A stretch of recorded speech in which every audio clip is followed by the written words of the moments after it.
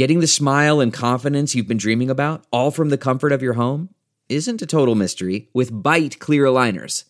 Just don't be surprised if all your friends start asking, "What's your secret?"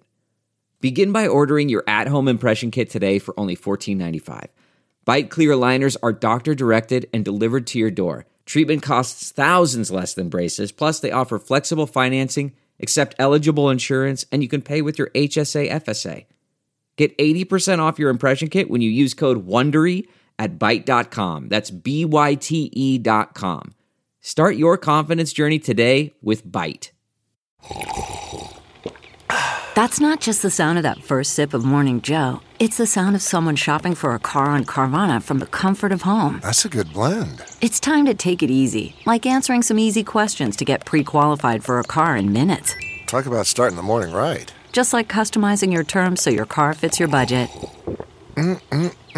Visit Carvana.com or download the app to experience car shopping the way it should be. Convenient, comfortable. Ah.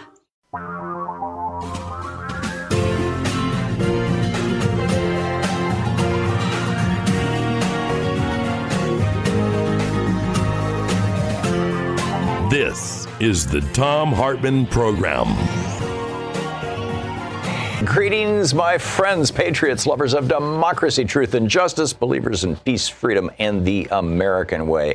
I want to get into an article that I wrote that will be up on Alternet and possibly other sites. My working title for it, as you may know, authors don't control their titles. So I have a book titled The Crash of 2016 that I thought should be titled How Republicans Cause Crashes. I was right. The publisher was wrong, but whatever. Anyhow, my working title for this piece was, If We Don't Stop Voter Suppression, Start Polishing Your Chains. And I'll give you the punchline first, or the chains piece. This is, at the very end of the article, I talk about how the founders and framers had their own voter suppression program. It was don't let women vote, don't let African Americans vote. Although there were, in a number of northern states, during the first 20 years after the Revolutionary War and the early years of America, there were women who voted. There were free blacks who voted. There were poor people who voted. There were no property requirements in some states. But gradually all that kind of went away as the Andrew Jacksonization of America happened. But the final quote was Thomas Jefferson. And basically what he said, it seems to, this is a letter to Edward Carrington. He says, it seems to me that to be a law of our general nature in spite of individual exceptions, and experience declares that man is the only animal that devours his own kind, for I can apply no milder term to the governments of Europe and to the general prey of the rich on the poor. He said, I am not among those who fear the people. They, and not the rich, are our dependents for continued freedom. And then he ends this. He says, if we end up with an oligarchic government that is run indirectly or directly by the rich, quote, America's working people must come to labor 16 hours in the 24, and the 16th being insufficient to afford us bread, we must live as they, the poor Europeans, now do on oatmeal and potatoes, having no time to think, no means of calling the mismanagers to account, but be glad to obtain subsistence by hiring ourselves out to rivet their chains on the necks of our fellow sufferers. Of course, a slaveholder would certainly understand that metaphor. But that's basically, I think, pretty much where we are right now. The Republican Party no longer has any pretense of ideas. They're not talking about tax cuts anymore. In fact, there's a real interesting piece, because I subscribe to the Financial Times. I get this newsletter. It's called Swamp Notes, and it's edited by Reina Forohar. And it's titled Trump's Midterm Mistake. And she says most Americans don't believe the Trump tax cut has had any real effect on their personal finances. Even amongst white working class men, the Trump base, the percentage that would agree with that statement, that Trump has helped the economy, is less than half. She says, I think it's the end of trickle-down as a mythology. Since 2008, there's been a growing awareness amongst the voting public that the economy can be getting better, but not better for them. And then she adds, the student debt crisis and spiraling health care costs that far outpace income growth are what's resonating most profoundly. And Democrats are focusing on those things, pretty aggressively. So back to my thesis here in the article that I wrote, basically, which is that the only The only two things that Republicans are running on this time right now are fear, and principally that fear is, obviously fear of crime. They've always run on that, but also fear of the other. Explicit and overt racism, sexism, misogyny, and now even, a fear of trans people, and voter suppression. It's basically fear and voter suppression. They used to talk about, hey, better schools, hospitals, airports, roads and bridges. Remember Trump talking about all this stuff during the campaign in 2016? Nah, that's all gone. They were going to replace the Affordable Care Act with something better and cheaper and covers everybody. And no, they're suing right now to end the Affordable Care Act. And Republicans are suing to allow health insurance companies to once again refuse to pay for your sickness if it has anything to do with a pre-existing condition. They literally have a lawsuit that's going to the Supreme Court, the Republicans, right now, signed on by Republicans all over the country. They no longer talk about more and better jobs. I mean, they're bragging about the fact that 10 years into the Obama recovery, things are doing well. But, basically, it's all about race. Religion stands in for race, right? Muslim is brown Arab in GOP speak. Immigration stands in for race. Immigration means brown people from south of the border. Republicans across the country are even recruiting white supremacist and neo-Nazi gangs to threaten and assault Democrats and their supporters. Going after Nancy Pelosi over the weekend, beating up a bunch of people at a Republican event last Friday, while Trump is praising the criminal assault of reporters in the wake of Khashoggi's murder. And that's getting bizarre, by the way. So that's their message, basically, is be afraid, right? This is Nixonian. This is Roger Stone. This is Paul Manafort. Hey, keep in mind, Stone and Manafort owned a political consulting company called Stone, Manafort, and somebody else. Or Manafort, Stone, and somebody else. And they worked on Nixon's campaign, and they worked on Reagan's campaign, and they worked on Trump's campaign. So, of course, right? But now that basically this is all they can run on, Republican secretaries of state across the nation, this is in 32 states, are aggressively suppressing the vote. Right? What they found out is this very simple thing. If people don't like what you have to sell, don't let them vote. Immediately, like literally the day after the 5 Republican appointees on the Supreme Court gutted the Voting Rights Act in 2013, immediately 14 Republican-controlled states within the first week or two moved to pass laws that they had in waiting just in anticipation of this Supreme Court decision that would suppress the vote in those states. It's now up to over 30. In North Carolina, for example, 158 polling places. Right after this decision in 2013, 158 polling places were permanently closed in the 40 counties that had the most African Americans in that state, which led to a 16% decline in African American early voting in the 2016 election. An MIT study found nationwide Hispanic voters wait 150% longer in line than do white people. Blacks, 200% longer in line. In Indiana, when Governor Pence got his rigorous new voter ID law, it caused an 11.5% drop in African American voting in Indiana.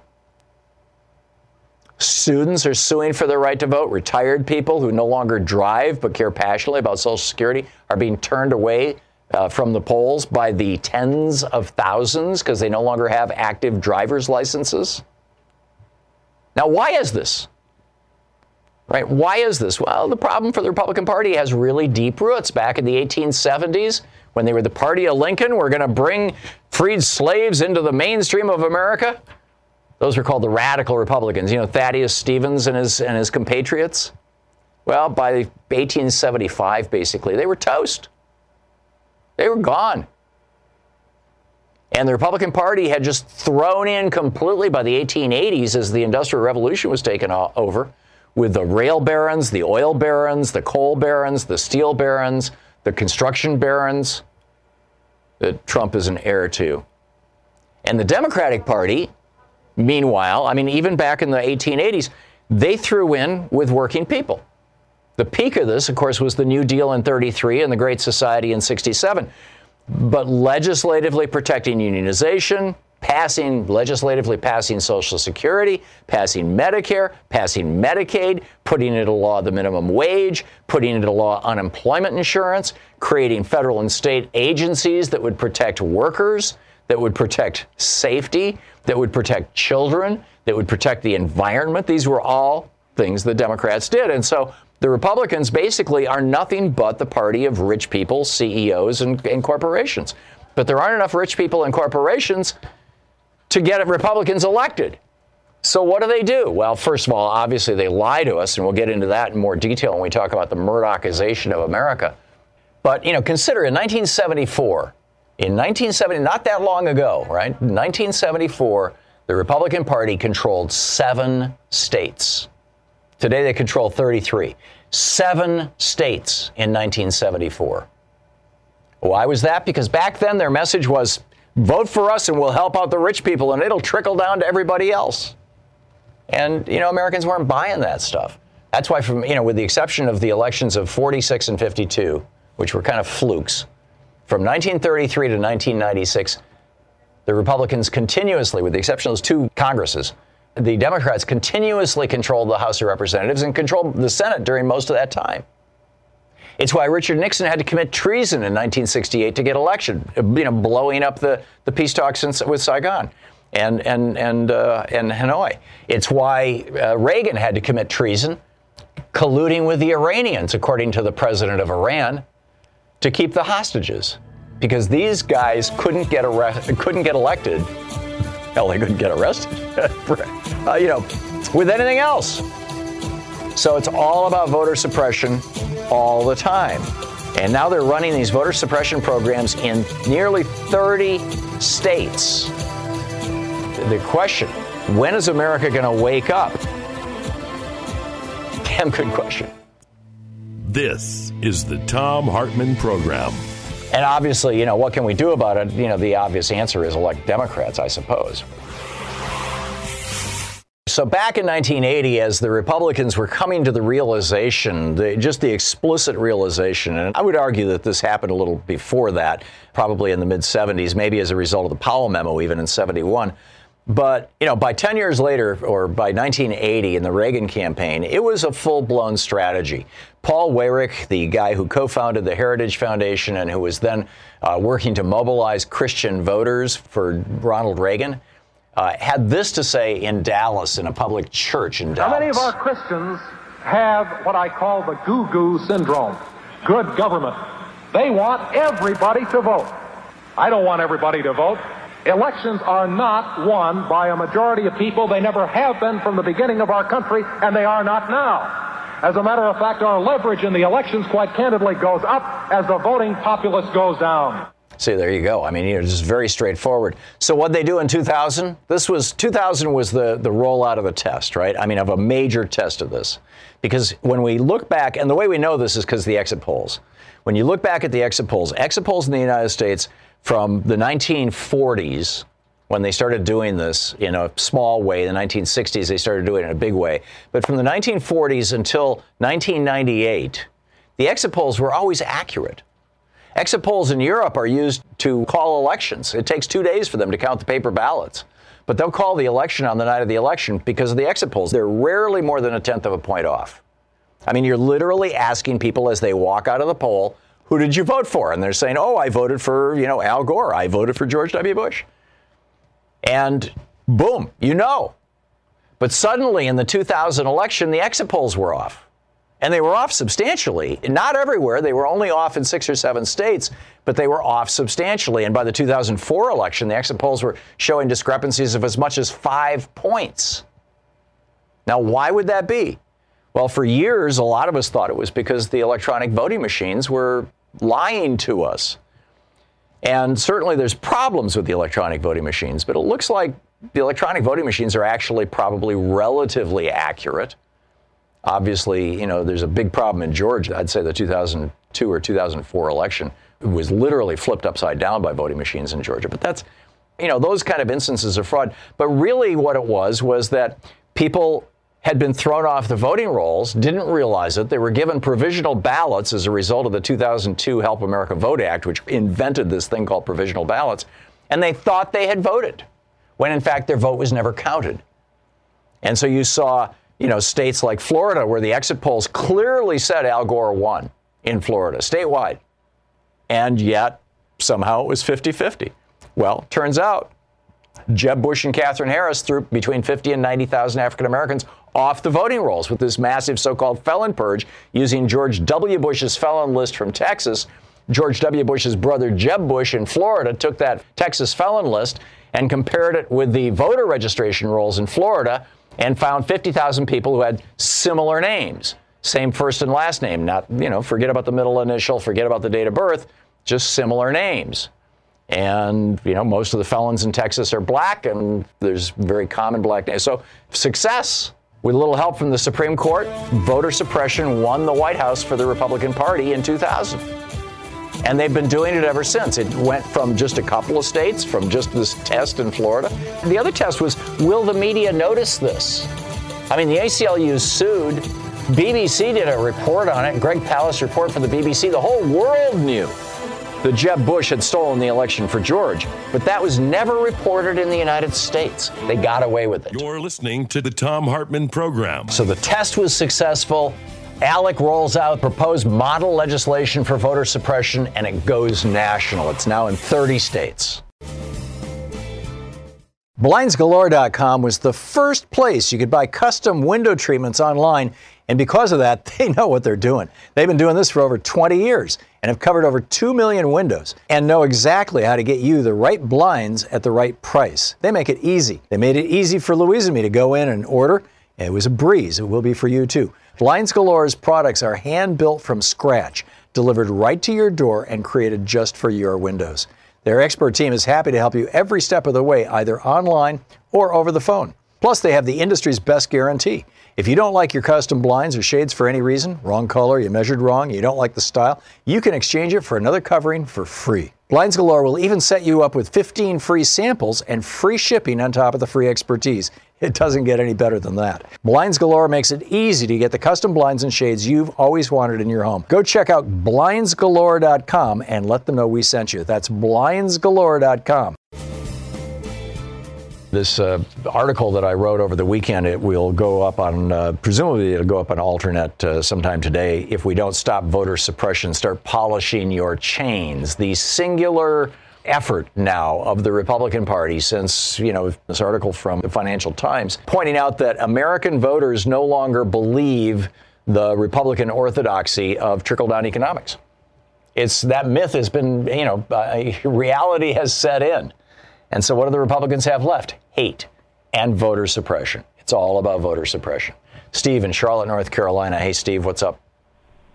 Hey, Tom, how you doing? Good. So America's most dangerous immigrants were Fred Trump and Rupert Murdoch. Yeah. Those are two people that should be. Amen. So my question and comment was, given the tactics and the extent that Brian Kemp and Corkin are undertaken in Kansas and Georgia, when does it become, given that they're supervisor of elections, they're charged with the responsibility of keeping elections fair, when do their actions become voter fraud in itself? When do we flip that definition and call their tactics voter fraud? Right. And how can they be prosecuted? Well, what they're doing is actually election fraud, and we need to start calling it that. And if the Democrats had any kind of a coherent and cohesive message, they would be screaming from the rooftops about this. I mean, the Republicans, Frank Luntz sits around and says, oh, mob, that works really good. Mobs, Democrats do mobs, Republicans do jobs. Let's turn it into a bumper sticker. And suddenly the president says it 10 times over the course of a week, and Mitch McConnell's saying it, and Fox News is saying it in every segment. And it's like, boom. Election fraud. No, not so much on the Democratic side. And it really should be, because it's the number one tactic of the Republicans. So I'm with you, Steve. I don't know how to get Democrats to say this. We can lobby the two members of the Democratic Party who typically come on this program, Ro Khanna and Mark Pocan, for that. But I don't think we need to lobby them. They're very aware of it.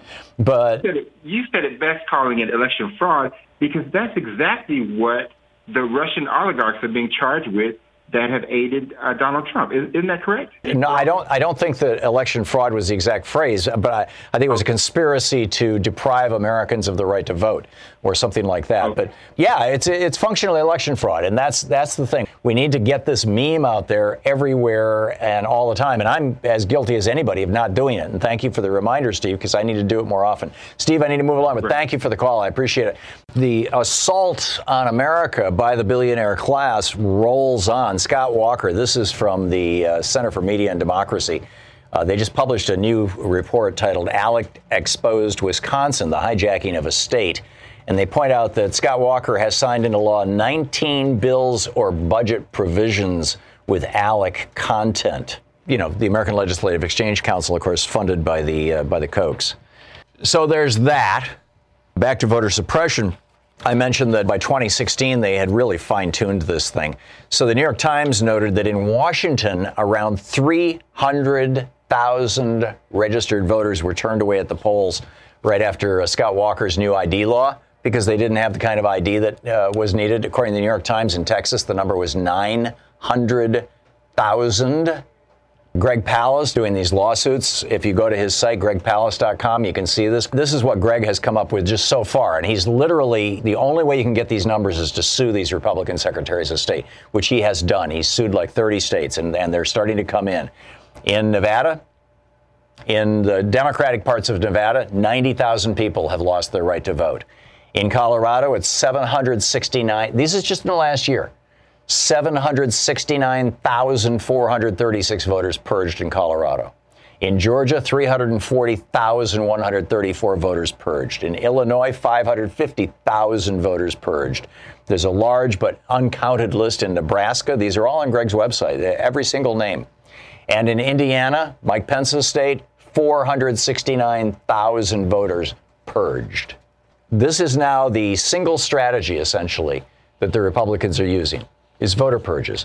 And if it wasn't for these voter purges, George W. Bush never would have been president. If it wasn't for voter purges in Ohio, Wisconsin, Pennsylvania, and Michigan, Donald Trump would never be president. We would have 7 liberal justices on the U.S. Supreme Court, and we would have had President Al Gore and President Hillary Clinton. So voter purges have brought us some real hell. By the way, final rant, and then I'm going to pick up your phone calls here. Nikki Haley. This is getting real interesting. Nikki Haley drafted her resignation letter on the morning of October 3rd. She was our ambassador to the United Nations and was one of the few people in the Trump administration who was actually in regular contact with our intelligence agencies. Right? I mean, Trump doesn't take that stuff seriously. He gets his, quote, intelligence from Fox News. In fact, he doesn't even take presidential daily briefings any longer. He's the first president not to do this since the whole thing was created, I believe, during the Eisenhower administration. Actually, it was probably during the war, during the FDR administration. Trump doesn't even take them. But Nikki Haley does, or did. So on October 2nd, Khashoggi was murdered in the Saudi consulate in Turkey. The next morning, Nikki Haley presumably knows about it and writes her resignation letter. She sees the handwriting on the wall, in my humble opinion, and submits that letter to Donald Trump. It was a full week later, before it was the 10th of October, before there was any reporting on this. And by that time, Nikki Haley was out. You think there's a if this, then that? Ninja over at Democratic Underground posted this along with a link to a tweet relevant to this. So anyhow, a lot on our plate here today, a lot on the agenda, and a lot of news that we're going to get to as we continue. Sheila in Talent, Oregon. Hey, Sheila, what's on your mind? Oh, you brought it up this morning, something I was actually going to call you about, which was Nikki Haley. Mm-hmm. Looking at the timeline, Khashoggi disappeared on the 2nd. I didn't know about her drafting the letter on the 3rd, but the Washington Post released the story on the 4th. And it's obvious to me that I think this was the straw. I don't believe the other reasons that people come up with why she quit. Mm-hmm. I looked at her face when she was sitting next to Reagan, and her smile, she also was tired and haggard. Yeah. Oh, I'm sorry. Yeah. Still hate Reagan. But I truly think that We know that the ambassadors at the UN would have had to have this information from Turkey as soon as they felt. So it was in the early days. Oh, we had to have this information from the NSA within minutes. Right. She would have known this. I think she would have wanted to speak to it. I think she would have wanted to call out Saudi on it. I don't like her. She'd never have my vote. But as a Republican, she's probably one of the few with some integrity left. I don't think she disliked this job. I think she liked it, and I think she saw herself as someone who could keep the Boltons out of the United Nations on our side. Yeah, so I am guessing that she got the intelligence. This is, again, just like my conspiracy theory on the caravan. Here's how I'm imagining it happened. Is she gets the intelligence and realizes that Saudi Arabia has committed a heinous crime and it's going to blow up in everybody's faces. She's a politician. She knows what the consequences of killing a Washington Post reporter will be.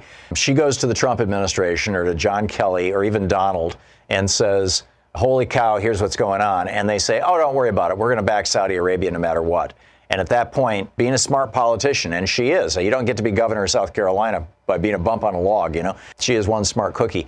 And she just saw the handwriting on the wall. She said, that's it. I'm out of here.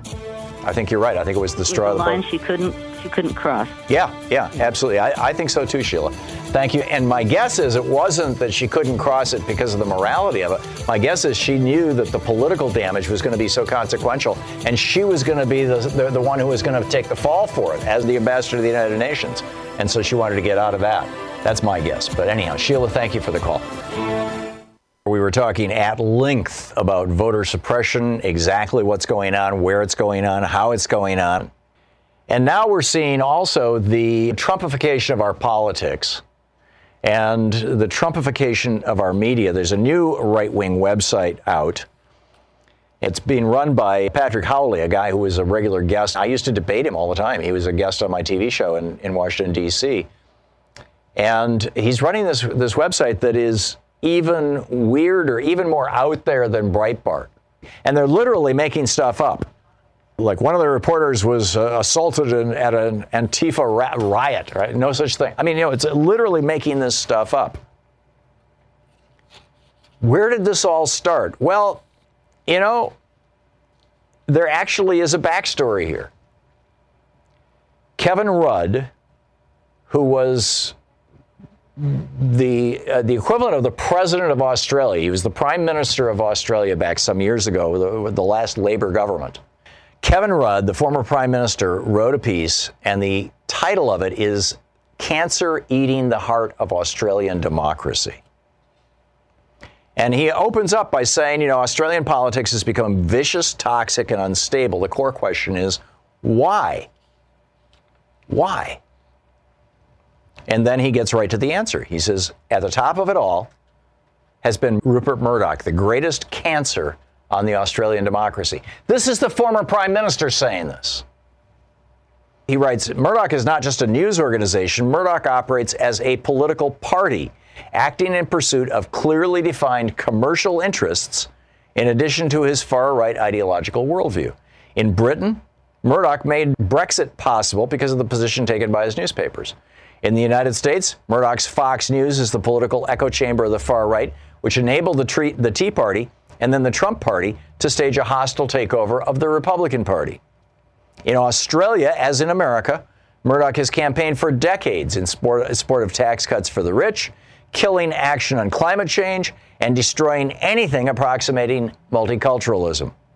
What's unique about Australia, former Prime Minister Kevin Rudd writes, is that Murdoch owns 2/3 of our country's print media. No other democracy has anything approaching his effective media monopoly.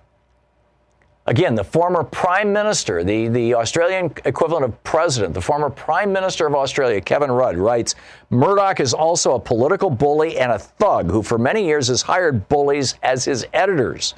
The message to Australian politicians is clear. Either toe the line on what Murdoch wants or he kills you politically.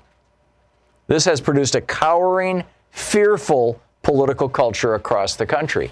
Is not Fox News doing the exact same thing, which Murdoch owns?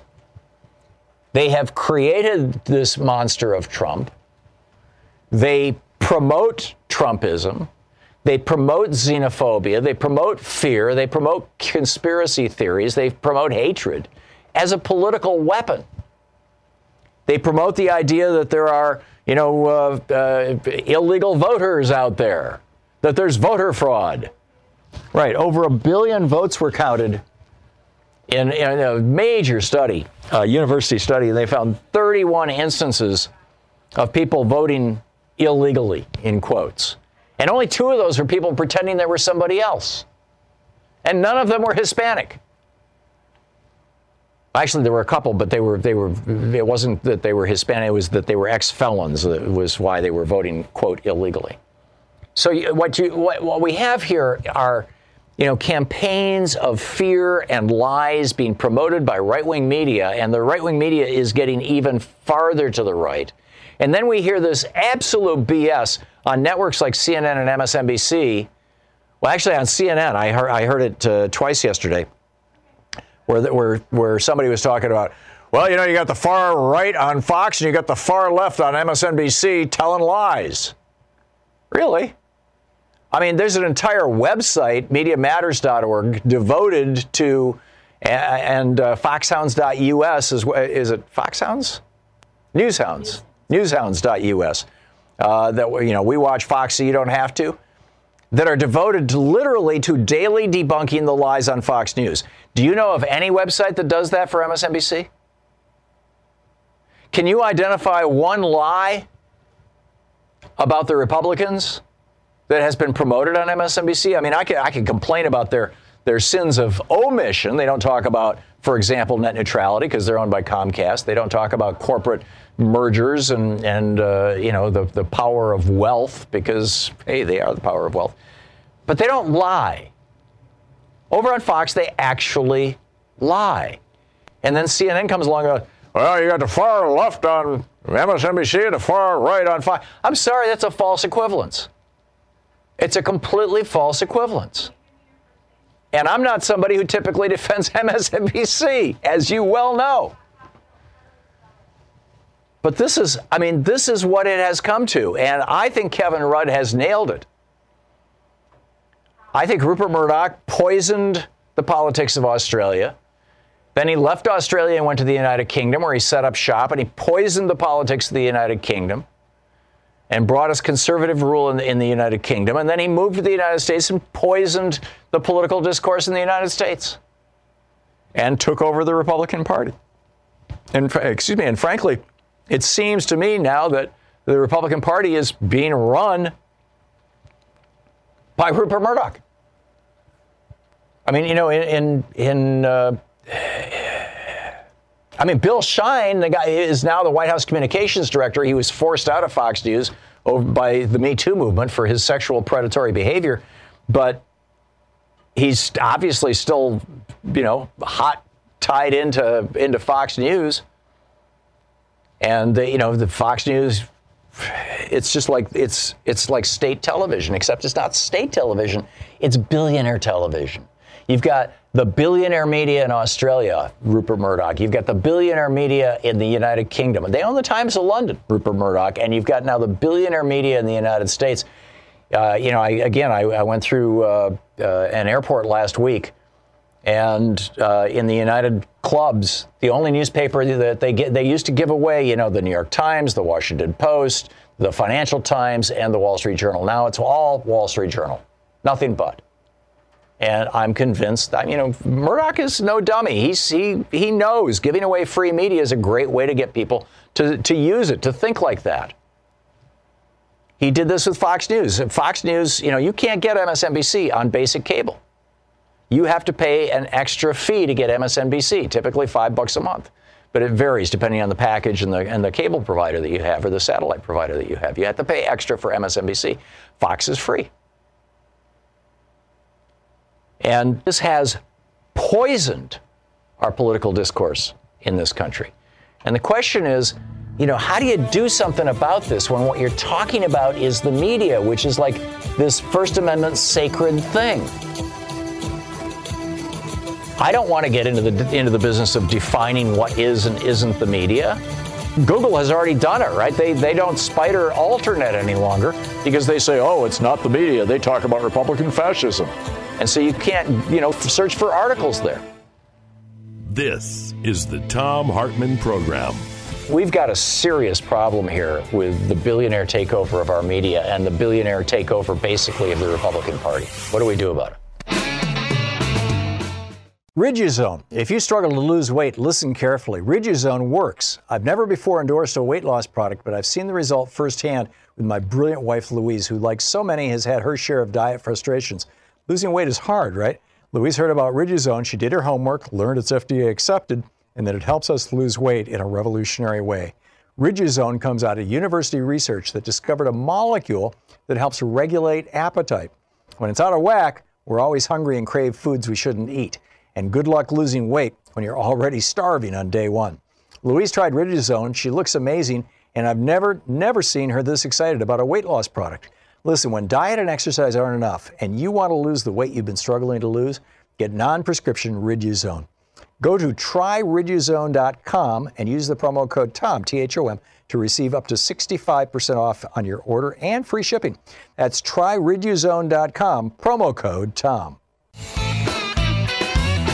Check in with Bob Ney with Talk Media News and find out what's going on in the world today. The report brought to you by goatsfortheoldgoat.com and Ellen Reitner's new book, Loving What You Do. Speaking of books, Bob is also the author of Sideswiped.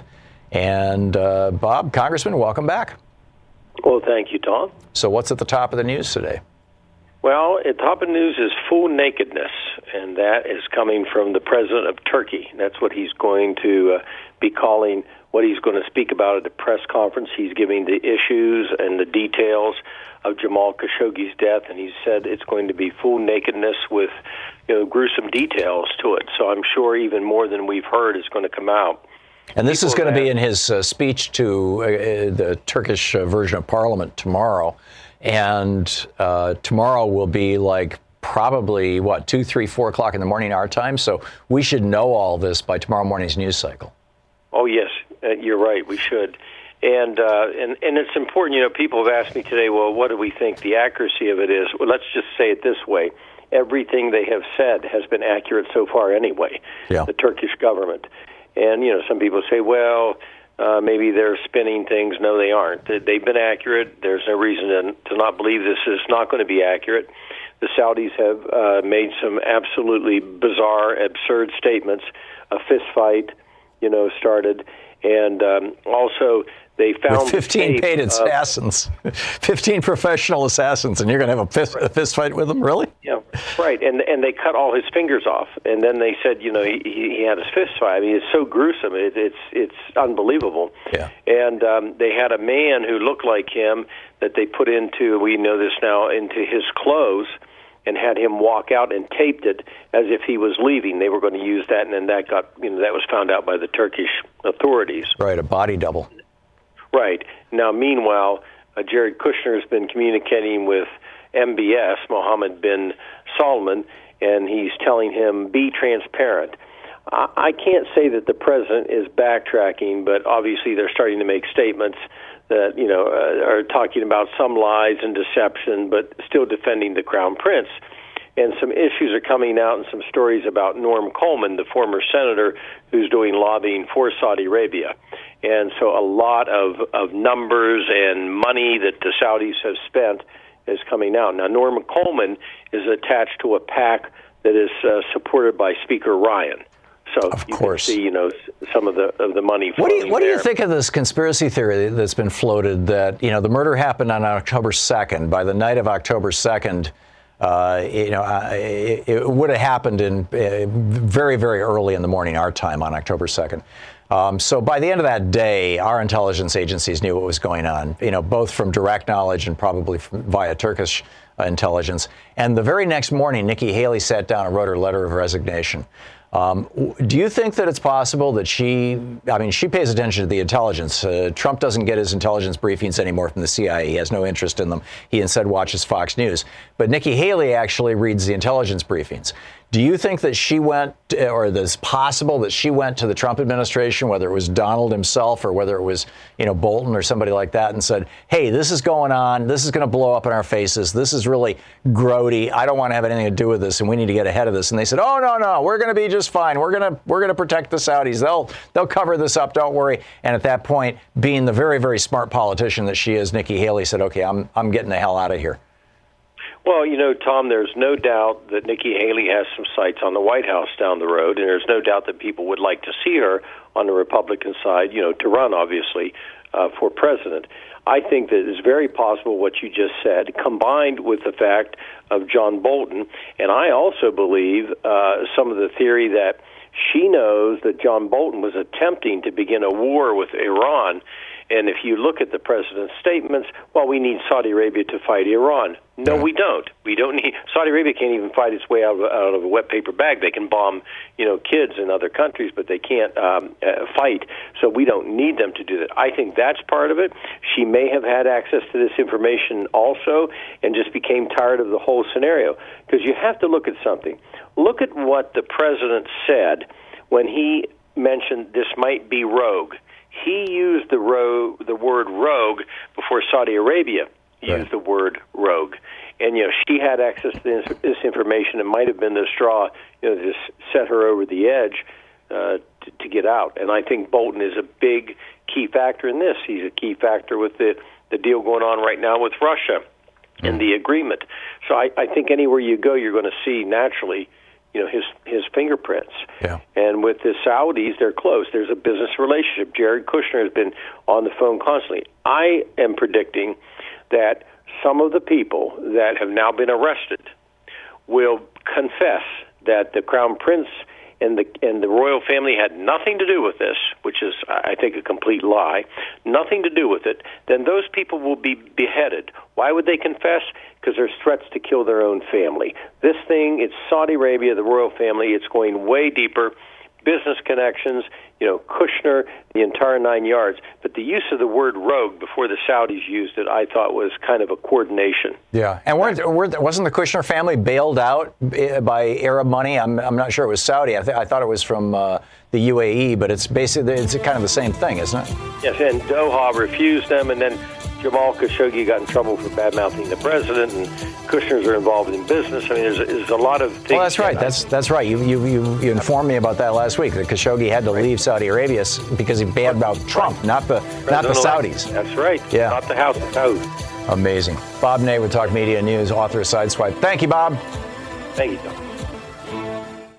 Hey, thanks so much for your support for the Thom Hartmann program. We deliver our program, of course, to commercial stations, which is how we pay our bills through the revenue from running advertising. And you can learn more about those at our website at thomhartmann.com. But we also share our program with non-commercial outlets, from Free Speech TV to Pacifica stations all over the country.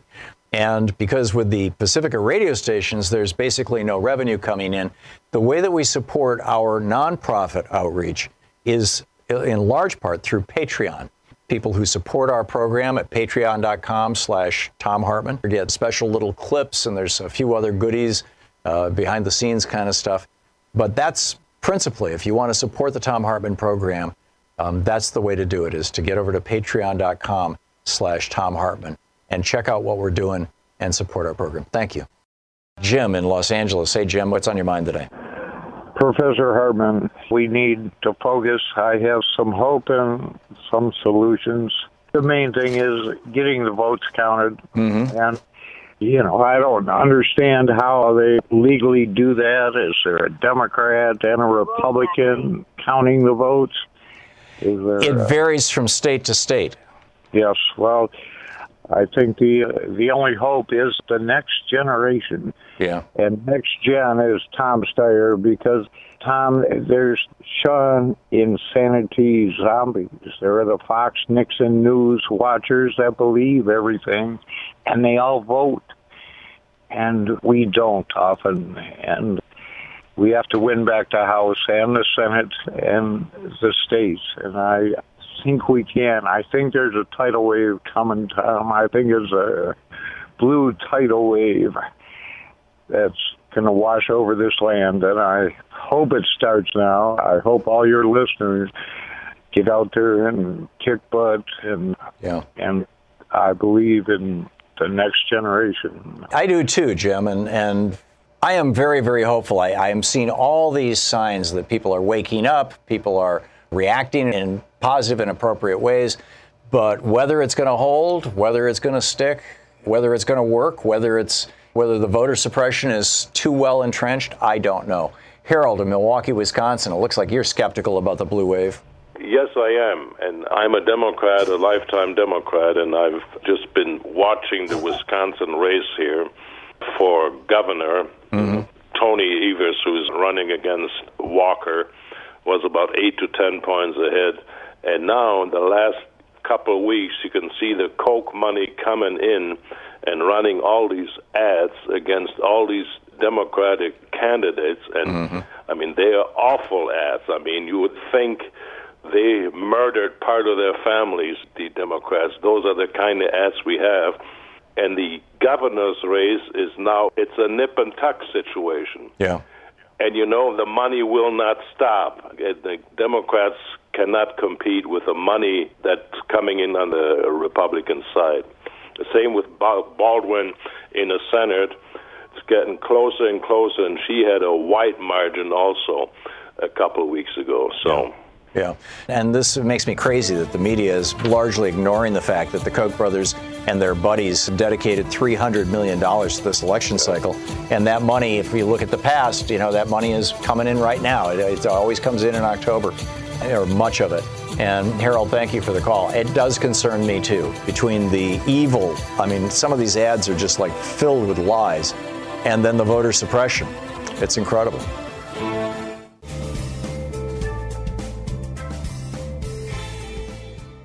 Take one atom of nitrogen and bond it with one atom of oxygen, and boom, you just created nitric oxide, a miracle molecule your own body makes that fuels your cardiovascular health, keeping you vibrant. But as we all age, our bodies need help generating more natural nitric oxide. Super Beets by Human N has harnessed the power of nutrient-enriched beets and created a superfood that helps your body make more nitric oxide on its own. The core philosophy of Human N is to develop heart-healthy products for your body. 1 teaspoon of Super Beets daily supports your cardiovascular health and blood pressure levels, giving you natural energy without the need of a quick caffeine kick or sugar high. We're talking real. We're talking healthy, natural energy. Call 800-568-9889 or go to tomsbeets.com and find out how you can get a free 30-day supply of Super Beets and free shipping with your first purchase. Feel the 1 + 1 = boom effect of Super Beets. Call 800-568-9889 or go to tomsbeets.com today.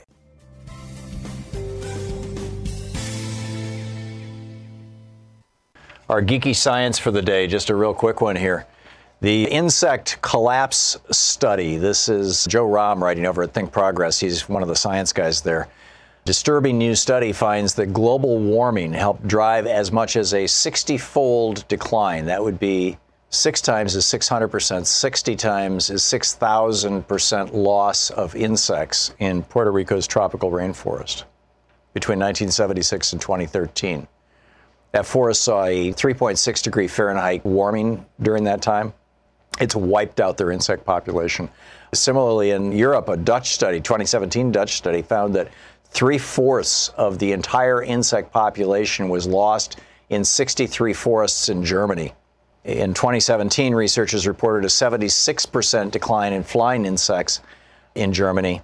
They note cold-blooded creatures such as insects living in tropical climates are particularly vulnerable to climate warming since they're adapted to relatively stable year-round temperatures. And of course, when the insects go, the study found synchronous declines in the lizards, frogs, and birds that eat the insects. Climate warming is the driving force behind the collapse of the forest's food web. They found the same thing in the deserts of western Mexico. You know, we've been talking on this program for years now about how long-haul truckers and people who drive across the country, and, well, for that matter, just, you know, people who drive, noticing that 20 years ago, the windshield was covered with bugs. Now, no bugs. And that's not a good thing. It's not a good thing for life on this planet.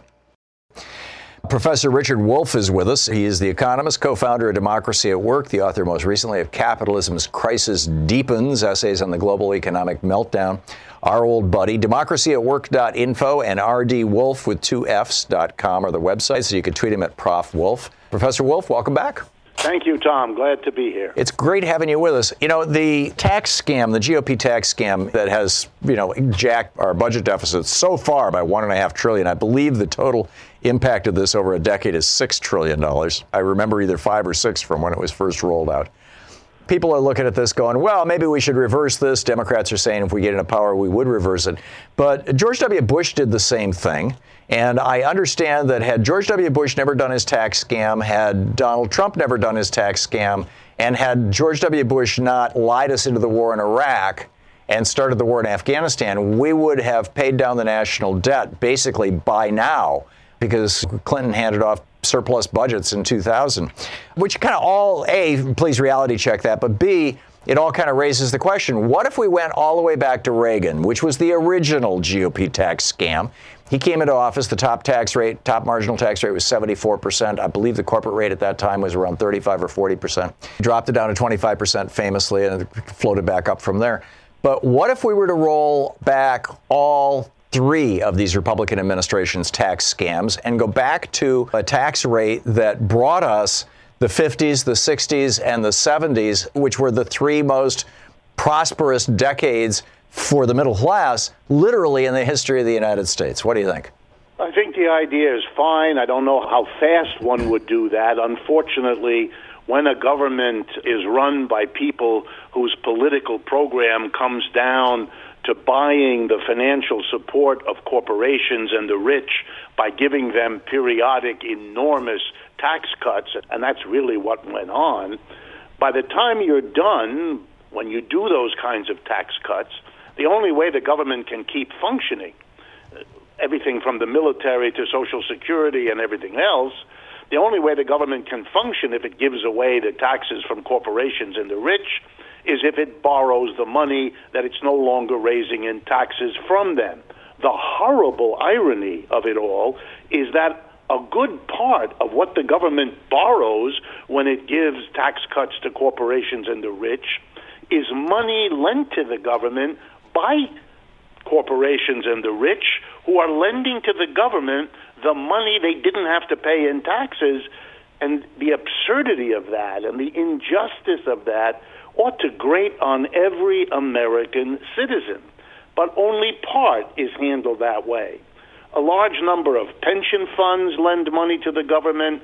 A large number of American citizens have put away their savings, their retirement, and those people have to be in some way kept harmless in what we do, since they just cashed in on the little bit that was available for them as part of it.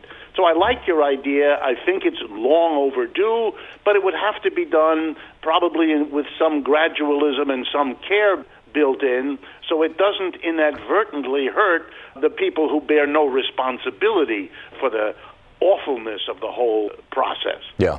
In regard to that, I had a guy call in last week and say that he was making a little over $120,000 a year, and he had seen about $1,000 extra in his paycheck as a result of the Republican tax cut.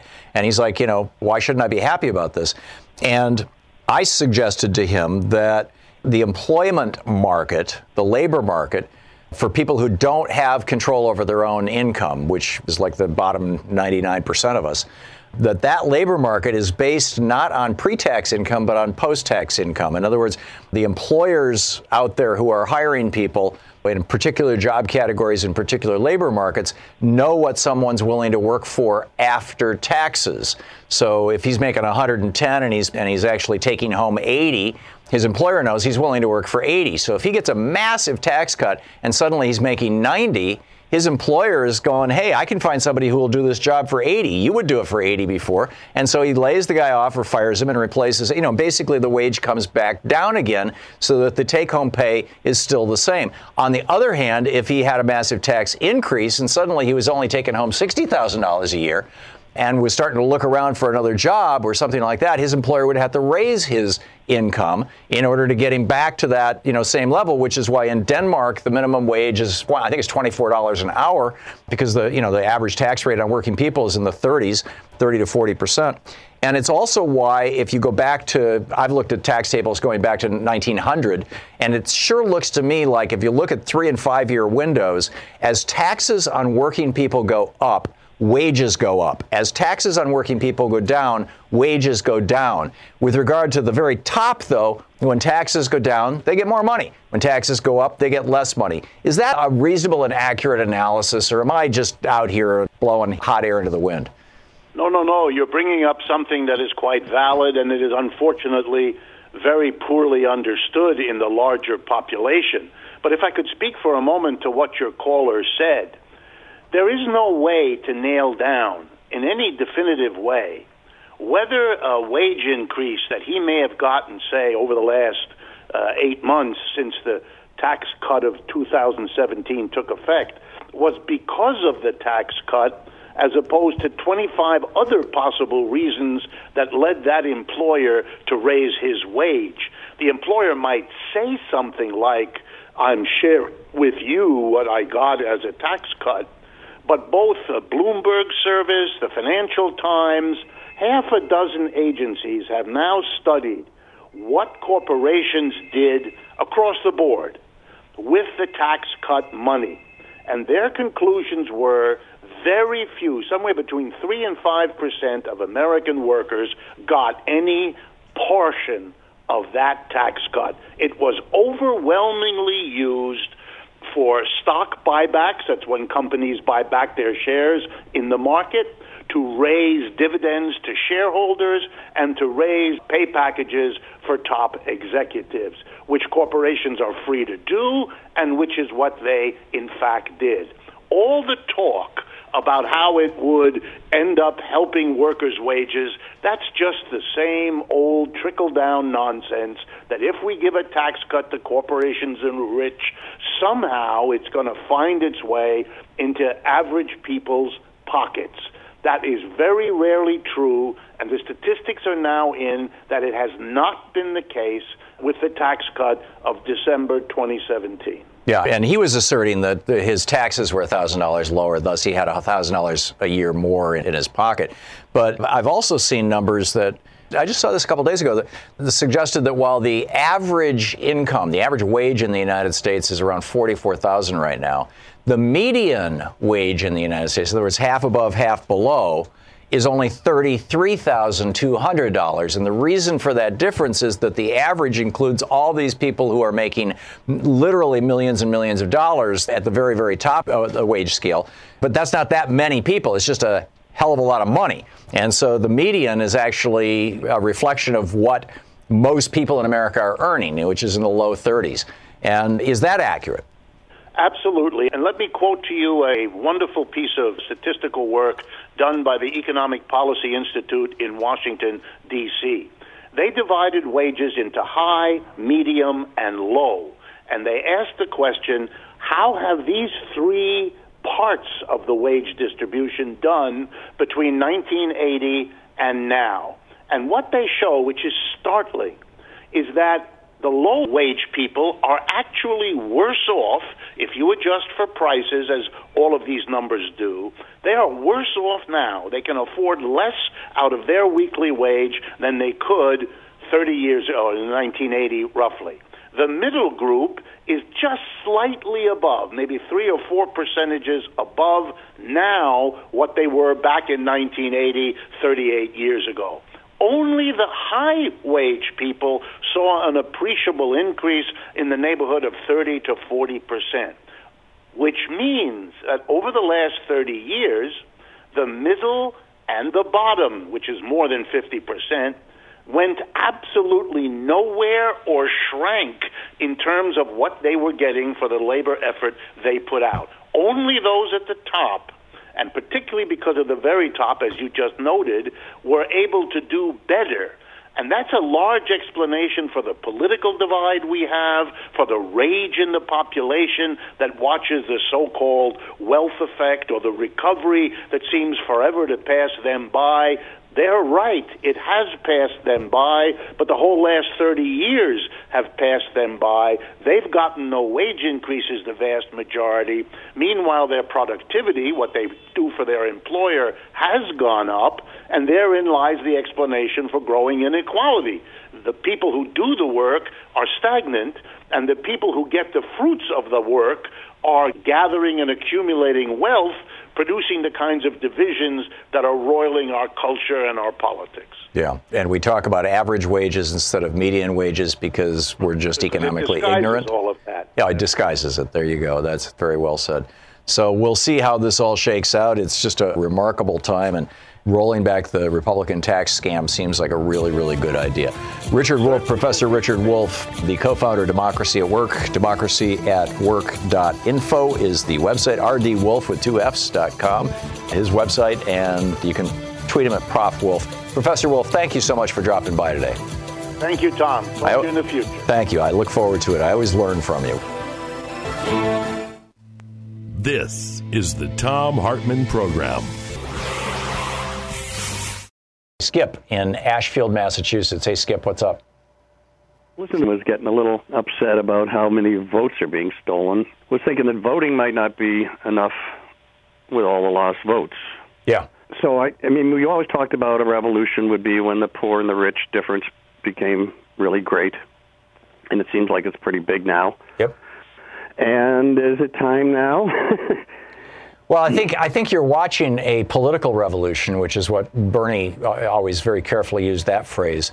A shooting revolution or a secession kind of revolution would be extremely counterproductive. Thinking more like money boycott, because they take the money we give them and fight us.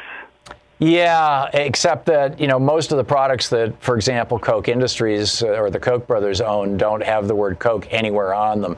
You'd have to walk around with a giant shopping list, and even then, go ahead. Yeah, I looked that up once. Yeah. And like every fabric. Oh, I know. And every insulation and all your coats and all the Cool Max materials, all that stuff is them. But right. I mean, yeah, there's got to be a way. Just buy cotton, Well, yeah, except typically boycotts don't work. And the reason why is because people have to live and they've got to spend money and don't spend that much time, being focused on these things. That's why rather than putting all of our efforts into an economic boycott, I think we need to be putting all of our efforts into voting registration drives and get out the vote activities. And we need to get a bunch of Democrats elected who can pass some laws that will undo all this voter suppression. Skip, thanks for the call. I mean, it is when does the revolution come, as it were, the political revolution? It's a good conversation. It's a good question. Let's have it after the election. We'll have a better handle on it. Thanks so much for being with us today.